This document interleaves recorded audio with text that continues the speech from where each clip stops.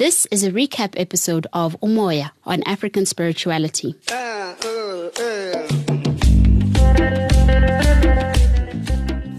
The whole concept of the show is about reigniting and understanding African spirituality in the 21st century. We seek to walk this journey with young and elderly people alike, where we become a nexus whereby Singabandu we can inquire together. We've identified people from different fields to talk about how spirituality feeds into their daily lives, be they musicians, healers, teachers, scientists, artists, and activists.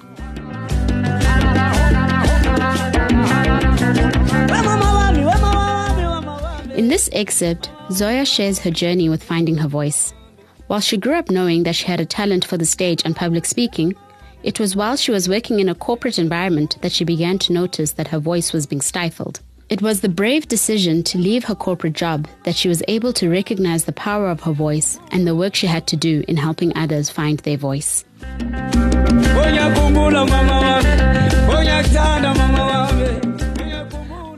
Can we just go back a little bit to your childhood, growing up in East London, and talk about your voice? Your company is called Zoya Speaks. Let's talk about this voice. Before we hear what Zoya says, can we unpack how Zoya got her voice? I remember you as somebody who was always a year older than me, who just had this voice of reason. Not voice of reason in an argument, but just a general, very powerful presence when you spoke. You enunciated your words very clearly. Your power came very much through your voice, which is why you were good in debating, good in public speaking. Toastmasters I had no idea what Toastmasters was. Yeah. And when did you meet this voice? When did you realize, okay, there's something in this tool that I have? And how have you then used that tool throughout your life to land here where your company is literally called Zoya Speaks? One thing I know to be true about me as I show up in the world is I'm probably more comfortable standing on a platform than I am sitting in the audience, for starters.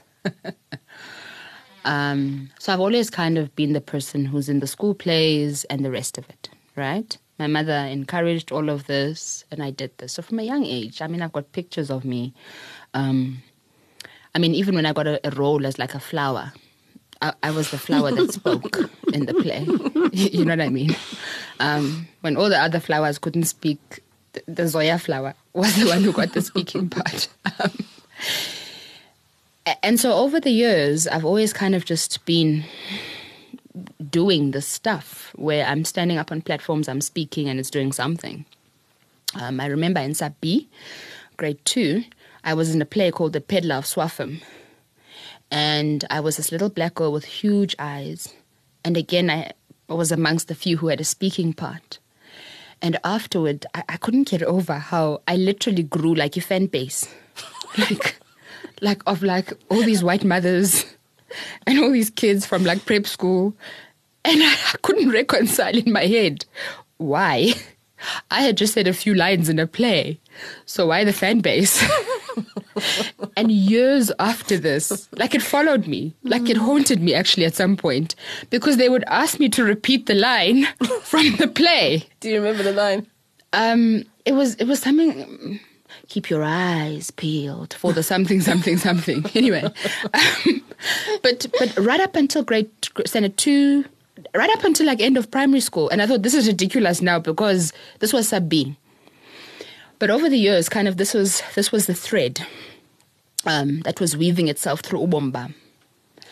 It took me going into corporate and almost losing my voice. In fact, not even almost. It took me losing my voice in corporate, being in a space where I knew I'm not supposed to be here, but staying there because this is what people do. And losing my self-confidence, losing my self-esteem, losing my sense of purpose in the world, not having a sense of where I was going or whether I was making any contribution. I was that person in corporate who, if I sat in a meeting and there was something of value I had to say, I would raise my hand, and then I would, as if I wanted to contribute, but secretly hoped that no one would see me. I would sweat. I would sweat under my arms. I would sweat. I would shake. Because that space just kind of was not where I was supposed to be. And in the corporate space, I lost all ability to raise my voice. I didn't contribute, nothing. I just stopped Having contributing. come from a childhood where that's what you were doing. Yes. Oh, yes. Over the years, it was whittled down. And it was whittled down by things like I used to engage with people a lot. My energy comes from doing work with people. And they'd say to me, if you're done with your work, don't go and talk to people. You need to sit behind your desk and you need to play games on the computer if need be.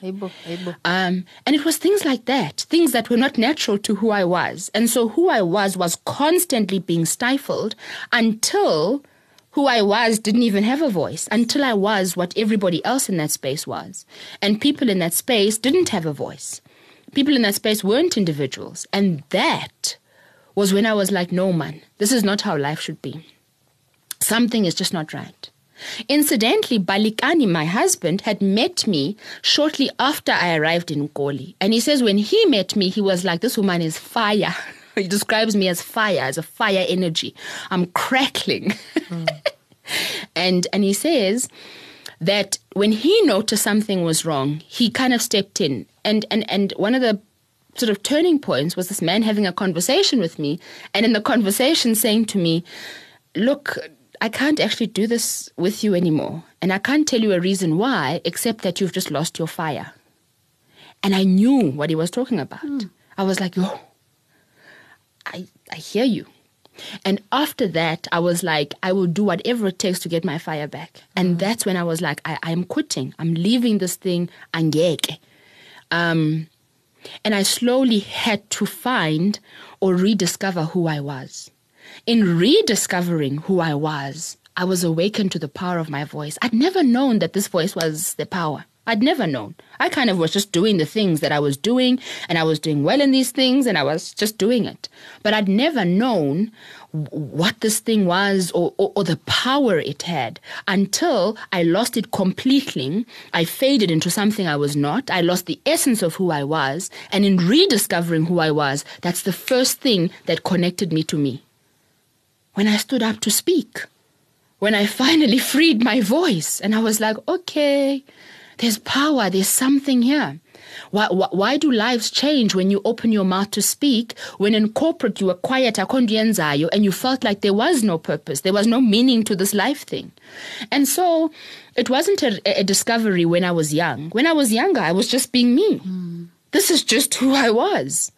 Until who I was wasn't good enough for whomever, and I tried to fit into that concept of what looked like or what should be good enough, and I realized something's missing for who the me is in all of this.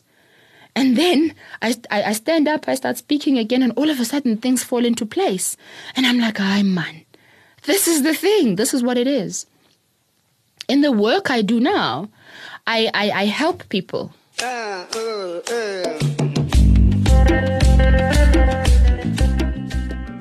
To listen to the longer original episode of this conversation, visit kayafm.co.za/umoya. Umoya on African Spirituality is a Kaya FM podcast created and produced by Minisode Pongela and Atambile Masola. Our team includes editors Pamandla Yende, KG Shabangu, executive producer Ngabagazi Manzi, and project manager Ridume Tempole.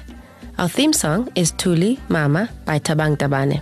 Get in touch with us on umoya@kayafm.co.za for any questions, comments, or queries. Otherwise, follow Kaya FM on Twitter, Facebook, and Instagram.